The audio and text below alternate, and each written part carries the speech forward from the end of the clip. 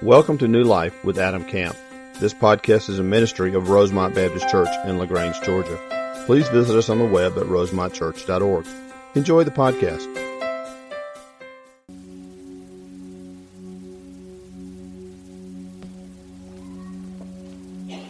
Let me pray for us. Father, we thank you for just the move of the Spirit we've already sensed in our time of worship as we sing. Lord, I pray that you would just continue in our hearts, Father, to work and to speak. I pray as we open up the truth of your word that we would hear from you, that the Spirit would be fresh and new and exciting to us, Lord, that you would impact our lives and our hearts in ways that we don't even understand. And I pray you do great things in our midst this morning. Father, I pray as we study the truth of your word, we will be transformed more into the image of your Son, Jesus Christ. It's in his name we pray. Amen. Take your Bibles and open to Genesis chapter 14. Genesis chapter 14. I think it's important always as we're walking through this sermon series to kind of look at the big picture and just be reminded of kind of where we're going and especially where we've been. Abram up to this point has been called. He's gone to the promised land. He's experienced famine and gone to Egypt. He's sold his wife, basically, lying about her to Pharaoh. He received a lot of money for that, a lot of wealth, a lot of riches. Pharaoh realized at some point that this was actually his wife and not his sister. He was kicked out of Egypt. He went back to Canaan. And then last week we saw that he called on the name of the Lord again. He found the altar that he had built. And we see because of his wealth and his riches that he and his nephew Lot have disagreed. There's not enough room for the cattle. There's not enough room for all the animals. The herdsmen are arguing about who ought to have the grazing land. And so what we see is that Abram acts in a very godly way. And he says, Lot, you can take whatever land you want. If you want the right, I'll take the left. If you want the left, I'll take the right. And so he acts appropriately. He walks by faith. And Lot, on the other hand, walks by sight. Now, this is going to be important for us because Lot is going to migrate down toward, we looked at the map last week, the southern part of the Dead Sea, down toward the area of Sodom and Gomorrah, and you're probably familiar with those two towns. We'll get to what's going to happen with him later, but it's important because he's going to migrate down toward that area, and he's going to live by sight. In other words, he's going to make decisions based on what he wants to do, what he thinks is best, not seeking the will of the Lord. And I challenged you last week. I challenge you to live your life by faith, not by sight. So we're going to do something a little bit different this morning, something we hadn't done up to this point in our study. There are certain chapters throughout the book of Genesis that we're going to kind of fast forward through. Not that they're not important, but they're things I think we can kind of summarize quickly and get into the story we want to talk about it. So I'm going to summarize this morning 14 and 15. And then we're going to delve into chapter 16 and really spend some time studying there. So if you've got your Bibles and you're looking at chapter 14, Genesis 14 for some of you may be entitled The War of the Kings. You may remember that Lot and Abram and their families are not the only people that lived in the promised land at this time. There are other leaders, there are other kings, there are other rulers. And in Genesis 14 there's a war. You could read about the different kings, king of Sodom, the king of Gomorrah, the king of Admah, the king of Zor, on the list goes. And all these kings have a battle, they have a war, they fight. And that may not seem important to you, but the significance of their battle is found in verses 11 and 12 of Genesis chapter 14. Here's what the Bible says. So the four kings seized all the goods of Sodom and Gomorrah and all their food, and they went away, right? So they took everything after the war is over, after the battle's over. They go away, verse 12. They also carried off Abram's nephew Lot and his possessions, since he was living in Sodom. Now we see this interesting thing take place, right? Abram and Lot have separated. Lot has looked at and he's seen the plain and he's seen the land is good. He's made this decision to kind of migrate in that area. But when we finished our study last week, he had not moved into the city of Sodom. Now we read about this account of the war. We see that these kings have seized Lot and seized his possessions and all that were with him. And the Bible tells us at this moment that he's actually living in the city of Sodom. He allowed his sight and his worldly desires and pleasures to move him closer and closer and closer into the belly of the beast. And we'll see that here in just a few weeks. But the Bible tells us that Abram gets word of Lot's capture. And so he takes 318 of his trained men. These are people that are living with him from his family. He goes and he rescues his nephew Lot. Now it's interesting because we've seen this already and we're going to see it again, where the man that lives by faith has to rescue the man that lives by sight. Maybe you've been there before. Maybe you've been the person that lives by faith and you've had to step in to help that person that's living by sight. Or maybe you're the person that's lived by sight and you've had to have that person that lives by faith rescue you. And so we see Abram step up and he takes his men and he literally fights this battle. He rescues his nephew Lot and he brings him back out of captivity. Now the end of chapter 14 is very interesting because we have this figure that appears in the latter verses of the 14th chapter. The priest Melchizedek. Now I'm not going to talk a lot about Melchizedek, but I spent a lot of time this week reading. In fact, I'd kind of initially thought I would spend some time talking about Melchizedek because he's a type of Christ. He looks ahead to who Jesus is going to be. But the interesting thing about Melchizedek is there's just a little bit written about him in Genesis 14. If you want to read a lot about him, you go to Hebrews chapter 5, 6, and 7. He's mentioned extensively there. And he's talked about it. So we see kind of a type of Christ in Melchizedek. But the war ends and we fast forward now to Genesis 15. Beginning in verse 1, and I want to read these 6 verses. These are important for the context of what we're going to be looking at today. Genesis chapter 15, beginning in verse 1. After this, after the battle had been fought, after Abram goes and rescues Lot, after Melchizedek has come, after this, the word of the Lord came to Abram in a vision. Do not be afraid, Abram. I am your shield, your very great reward. But Abram said, Sovereign Lord, what can you give me since I remain childless? And the one who will inherit my estate is Eliezer of Damascus. And Abram said, You have given me no children, so a servant in my household will be my heir. Then the word of the Lord came to him, This man will not be your heir, but a son who is your own flesh and blood will be your heir. He took him outside and he said, now here's the reminder of the promise, look up at the sky and count the stars, if indeed you can count them. Then he said to him, so shall your offspring be. Abram believed the Lord and he credited to him as righteousness. So we see this reminder in the beginning of chapter 15 of the promise of the covenant of all the Lord is going to do for Abram. And then the end of chapter 15 is this sacrifice that's made as a reminder of God's faithfulness. So now we're going to pick up in chapter 16. We're going to pick up in verse 1 and we're going to study through this chapter this morning. And let me just remind you, coming out of 14 and 15 now, we've been reminded again of the power of the Lord. We've been reminded of the promise of the Lord. We've been reminded that He's going to make Abram a great nation and give him many descendants. Now Genesis chapter 16 beginning in verse 1.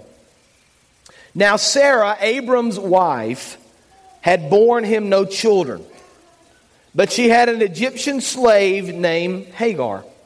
So she said to Abram, the Lord has kept me from having children. Go sleep with my slave. Perhaps I can build a family through her. So Abram agreed to what Sarah said. So after Abram had been living in Canaan 10 years, Sarah, his wife, took her Egyptian slave Hagar and gave her to her husband to be his wife. He slept with Hagar and she conceived. When she knew she was pregnant, she began to despise her mistress. This is Hagar despising Sarah. Then Sarah said to Abram, you are responsible for the wrong I am suffering. I put my slave in your arms, and now she knows she's pregnant. She despises me. May the Lord judge between you and me. Verse 6, your slave is in your hands, Abram said. Do with her whatever you think best. Then Sarah mistreated Hagar, so she fled from her. Now we're going to stop there for a few minutes, and I want to make a point based on these first 6 verses. Number 1, sometimes the Lord waits. Sometimes the Lord waits. Now I want to give you some truth that I want to think through for the next little while. right out of these passages of Scripture and something that we see over and over in other parts of the Bible. God's timing is not always our timing, and God's plan is not always our plan. Our calling is not to fix or rush God's plan. It's to trust that He knows best. Now, I got a feeling there are people in this congregation this morning that are struggling with an issue. Maybe you're not quite sure what to do. Maybe you're not exactly sure of a decision that should be made. Maybe there's something that's upcoming that you're struggling with. Maybe it's a job situation, a family situation. Maybe it's medical. And it's very easy for us as we read these passages of Scripture and as we talk about our lives, if we're not in the middle of difficult circumstances, it's very easy for us to think and talk about patience, isn't it? But when we find ourselves in difficult situations, usually the bigger the decision or the bigger the event, sometimes the less and less patient we become. Because our tendency is to fix things quickly. Our tendency is to rush through things and make sure they're done when we want them done. Now, I think it's important to remember this morning the promises of the Lord. And so I'm not going to read all these to you, but I just want to read you the references. Since our study began in Genesis chapter 12 and the Lord first called on Abram, we see multiple different times when the Lord has called Abram and remind him of the promises that He's made. Genesis 12:2, He says He's going to make him into a great nation and bless him. Genesis chapter 12, verse 7, He says, to your offspring I'm going to give this land. Genesis chapter 13, verses 15 through 16. All the land that you see I will give you and to your offspring forever. I will make your offspring like the dust of the earth, so that if anybody could count the dust, then your offspring could be counted. Genesis chapter 15, we read a few minutes ago, verse 5, where God says, if you'll go outside and look up in the sky and count all the stars, if indeed you can count them, then that will be your offspring. We've seen multiple different times, multiple different examples where the Lord has said to Abram, I'm going to bless you. I'm going to help you. I'm going to give you this land, and I'm going to give you more descendants than you can count. So the promise is clear. But here's the problem. Abram and Sarah don't yet have a child. And so all the promises that have been made appear at this point, at least in Scripture, to Abram and Sarah as if the Lord's not telling the truth. It's kind of like the Lord has written a check He can't cash. I'm going to give you all this stuff. I'm going to give you this land. I'm going to give you these possessions. I'm going to give you all of these descendants, yet there's no child yet. And so Sarah and Abram reach this point of decision. They find themselves in a very difficult situation. Now I know, as I said a few minutes ago, there are people in our congregation today that are struggling with issues. You can kind of fill in the blank of the things you're struggling with. And I got a feeling if we could kind of go around the room and talk about the issues you were struggling with, oftentimes you would say, if these things could just happen. Or if I could just kind of fast forward through these next few weeks or months or years. Or if I could just kind of speed the process up, everything would be okay. And so I just want to notice a couple of things this morning. I want to notice a couple of things about the way that Abram and Sarah understood this challenge. And I want to speak a little bit of truth into your life, because here's what some people do. If we're not careful when we come to a difficult time in our lives, when we need patience, then we need to trust in the Lord. If we're not careful as we begin to pray that the Lord would work, the longer it takes the Lord to work and the less patience we have and the more we struggle, I want you to notice a couple of things. Because some people fall into this trap of saying something like this: Lord, I've been praying about this for a long time. And I've been struggling with this for a long time. And I've been asking you to do these things for a long time, and you haven't done anything. Some of us fall into this trap. Lord, what have I done wrong? I've had conversations with people, they say something like this: you know, I can't get this to happen, or I've been praying about this and the Lord just doesn't see. What am I doing wrong? they will say. What sin have I committed that's keeping the Lord from blessing my life? Well, let me just be very clear with you. Biblically, that's not how the Lord works. The Lord doesn't withhold blessing because of sin. If the Lord withheld blessing because of sin, none of us would ever be blessed, right? So if you're walking down this path right now and you're struggling and you're struggling for patience and the Lord doesn't seem to be doing what you wished He would do, you don't need to walk down this lie. You don't need to fall into this trap of believing you've done something wrong. Some other people would say something like this, well, I'm just not sure if the Lord hears my prayers because I've been struggling and I've been praying for a long time. Okay, maybe I hadn't done something wrong, but maybe the Lord's just not listening to my prayers. Or some other would say something like this, I'm just struggling with this and I just don't know where God is in this situation. I mean, I've been praying, I've been struggling, I'm looking for this thing in my life. Maybe some of you are struggling with this very issue with a child. But I want you to hear truth. And this may be difficult for some of us to hear in the midst of very difficult situations, but sometimes God has a different plan than we have. And that's scary for us, isn't it? Because we think we've got it figured out. Wait a minute, Lord. I've got it figured out. I mean, I've already thought through it, and I've talked to some people, and I've been thinking, and Lord, you're busy with keeping the universe. I've got this, Lord. I've got what I've been thinking about. I've got this plan, Lord. If you'll just kind of listen to me and do what I ask you to do, then everything will work. And it's scary for us to say, Lord, I acknowledge that maybe your plan is better than mine. I acknowledge that maybe I don't quite have it figured out yet. Because here's the truth of Scripture. God's plan is always richer and better than anything we could ever dream of. In fact, the Bible says that to us. Ephesians 3, verse 20. Now to Him who is able to do immeasurably more than all we ask or imagine according to His power that is at work within us, to Him be the glory in the church and in Christ Jesus throughout all generations forever and ever. Amen. God says, if you'll just trust me, if you'll just listen to me, if you'll just walk with me, then I promise you my plan is better than anything you could ever hope or imagine. But see, we've got something working against us in our world. We've got the society that tells us we deserve things right now, and when we want them, we can just have them.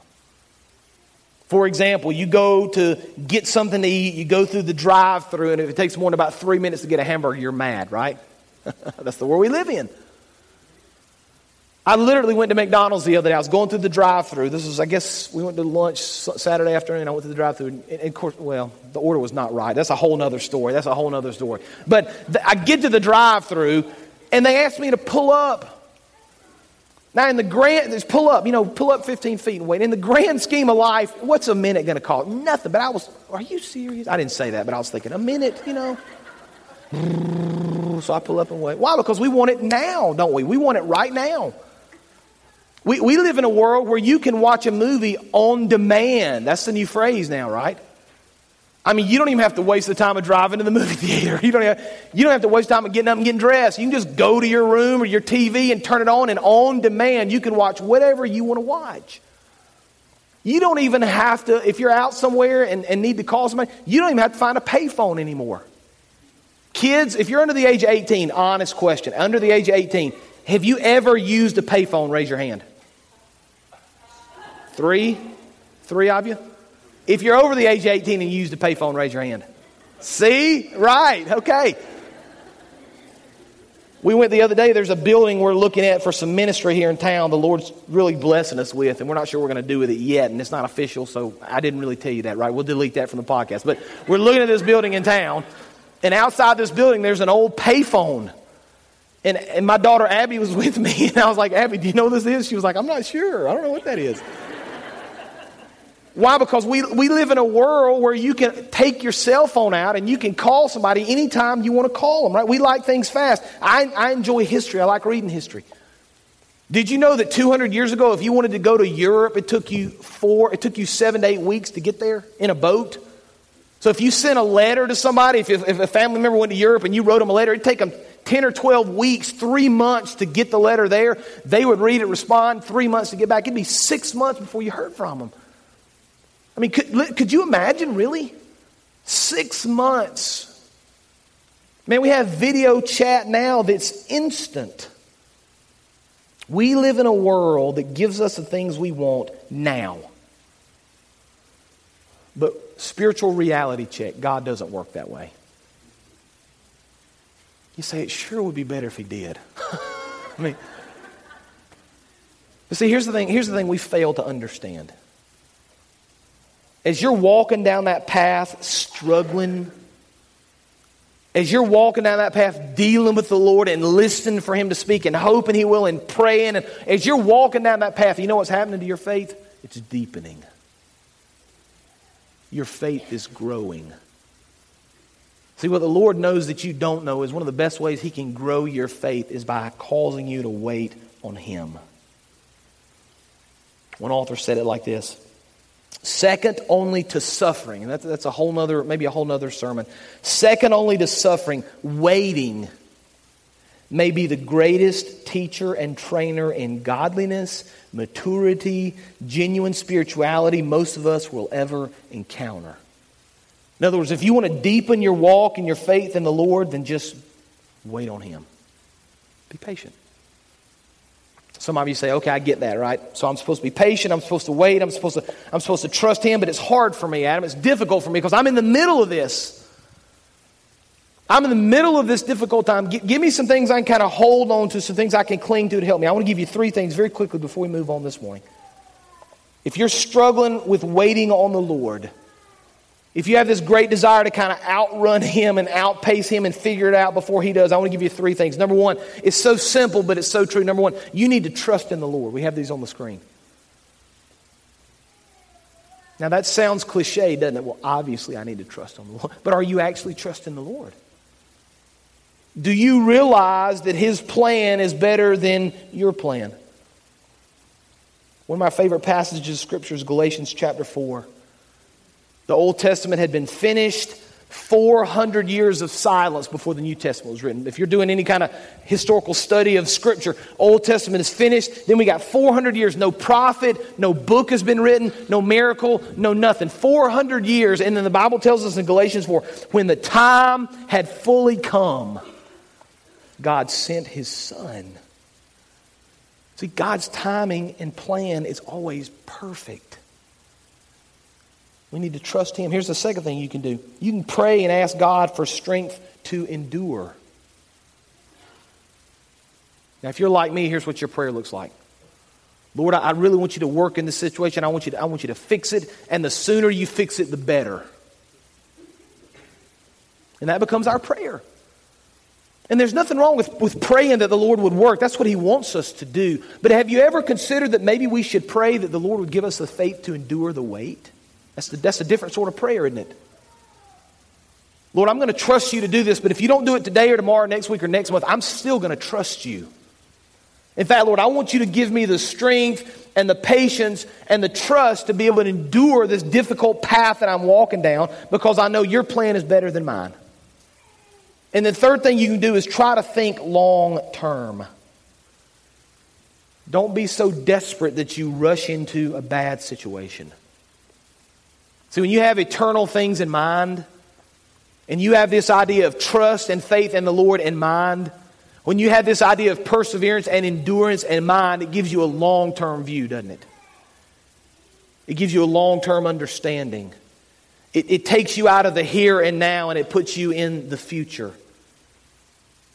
See, here's what God understands. He's got an incredible plan for you, but sometimes we need to wait to see it. Now, case in point, Abram and Sarah, they don't wait, do they? They're not patient. They're not trusting the Lord in this moment. They don't have a long-term plan. Instead, they take the shortcut. They take the short-term answer and they say, you know what, here's Hagar. Why don't you have a child with her? And so Abraham obliges. She gets pregnant. Her and Sarah kind of butt heads a little bit and she's cast off. So when we pick up the story, she's pregnant and she's run because she's been treated harshly. Verse 7, look with me if you would in chapter 16.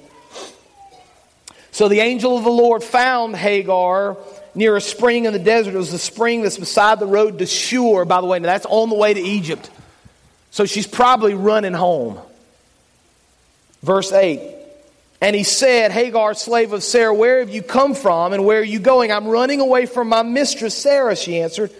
Then the angel of the Lord told her, go back to your mistress and submit to her. Here's truth number 2. Not only do we see the Lord at work in waiting sometimes and drawing us out in patience, but number 2, the Lord seeks those in need.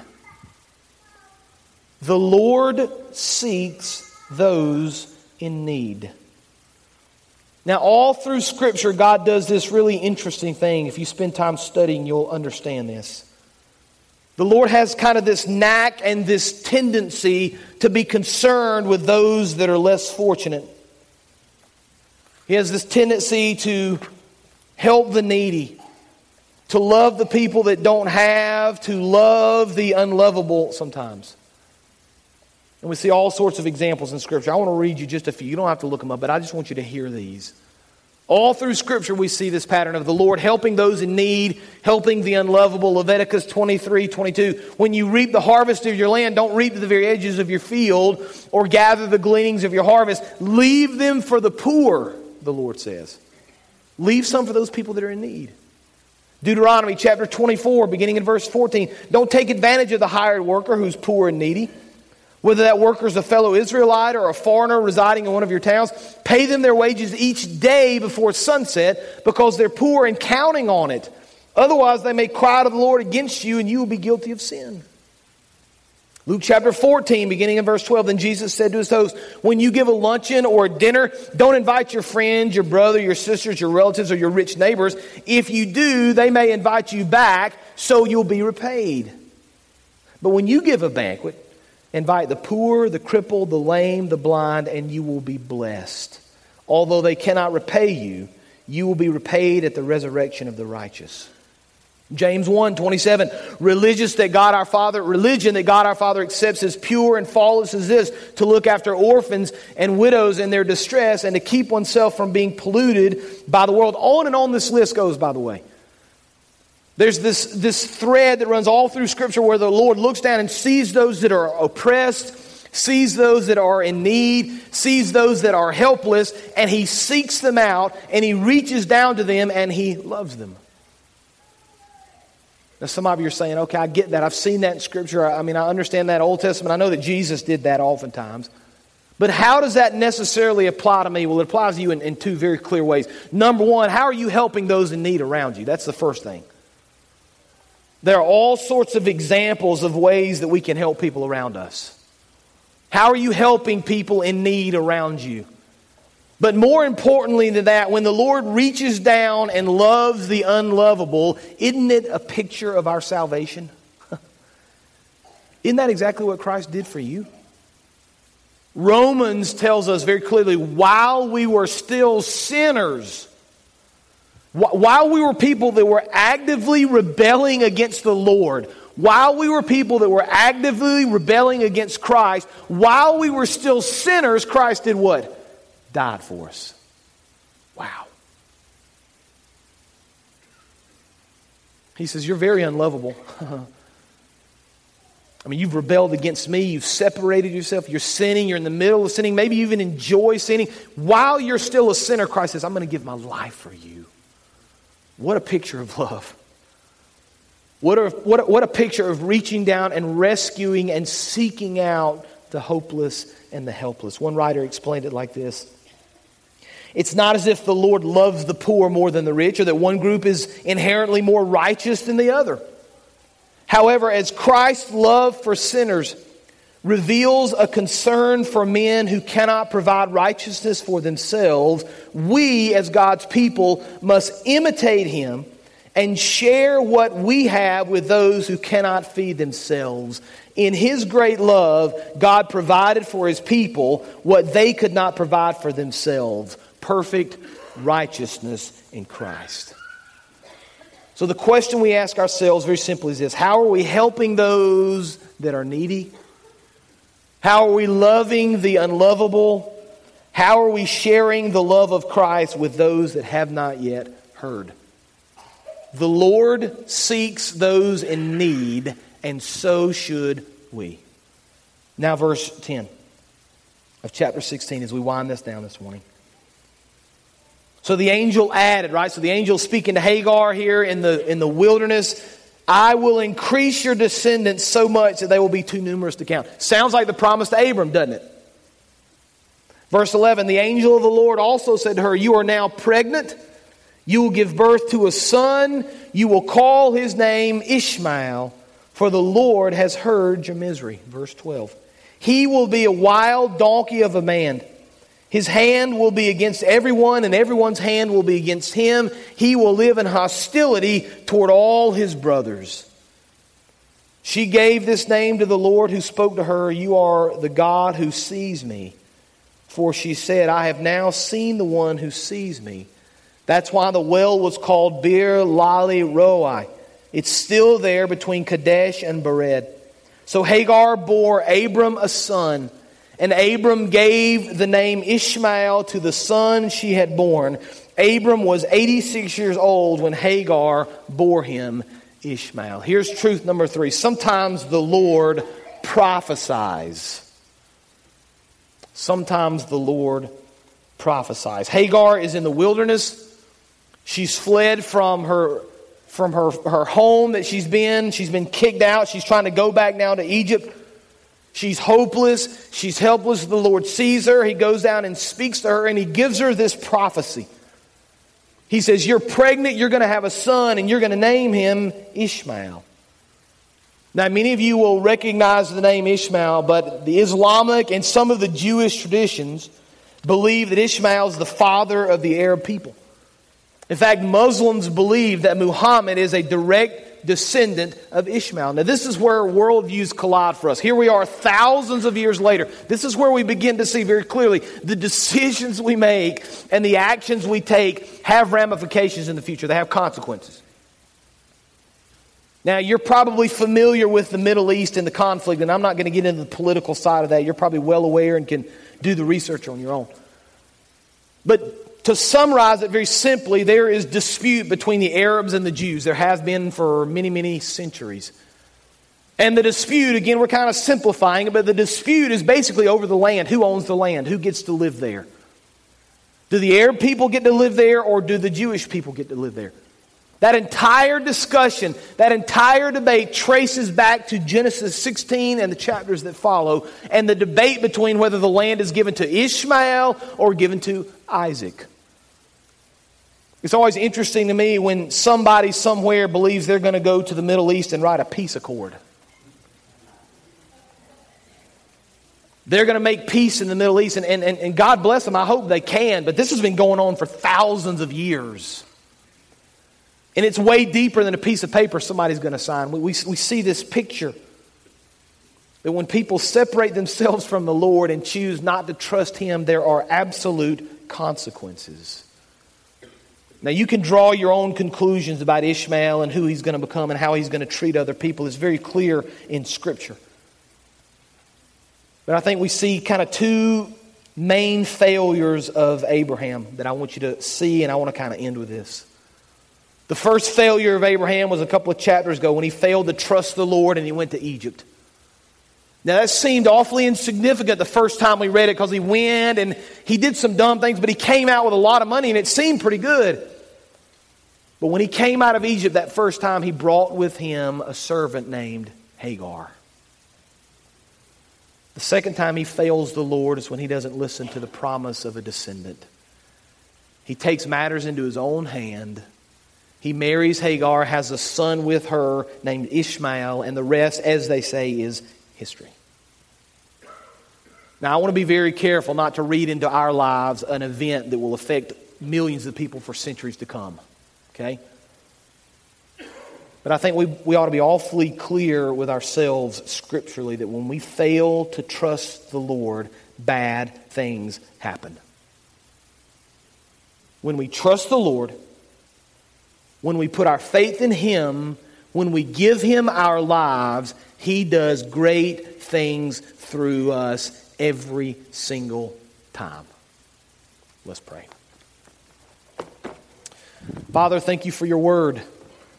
It's always clear and compelling, Father. It's challenging to us as we begin to think about our own actions, our own faith, our own trust, Lord, our ability to have patience in times of crisis, our ability to trust you in difficult situations. The challenge and the reminder, Lord, that when we fail to trust you, bad things are going to happen. Lord, help us to understand we can't fast forward your plan. It's not about what we want, Father. It's about seeking you.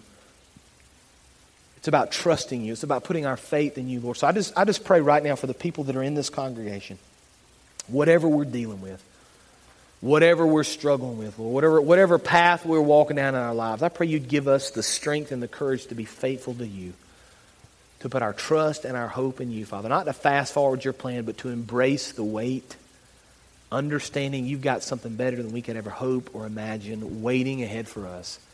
And Lord, when that happens, we're going to give you the honor and glory. It's in Jesus' name we pray. Amen. You can stand.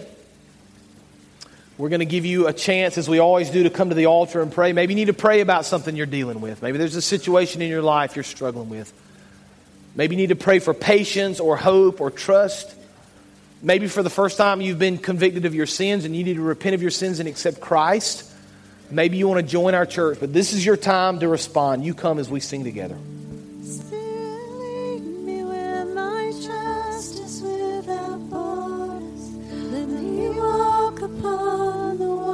Thank you for joining today's sermon. We would love to hear how today's message blessed you. Use the Contact Us link on our website at rosemontchurch.org. God bless.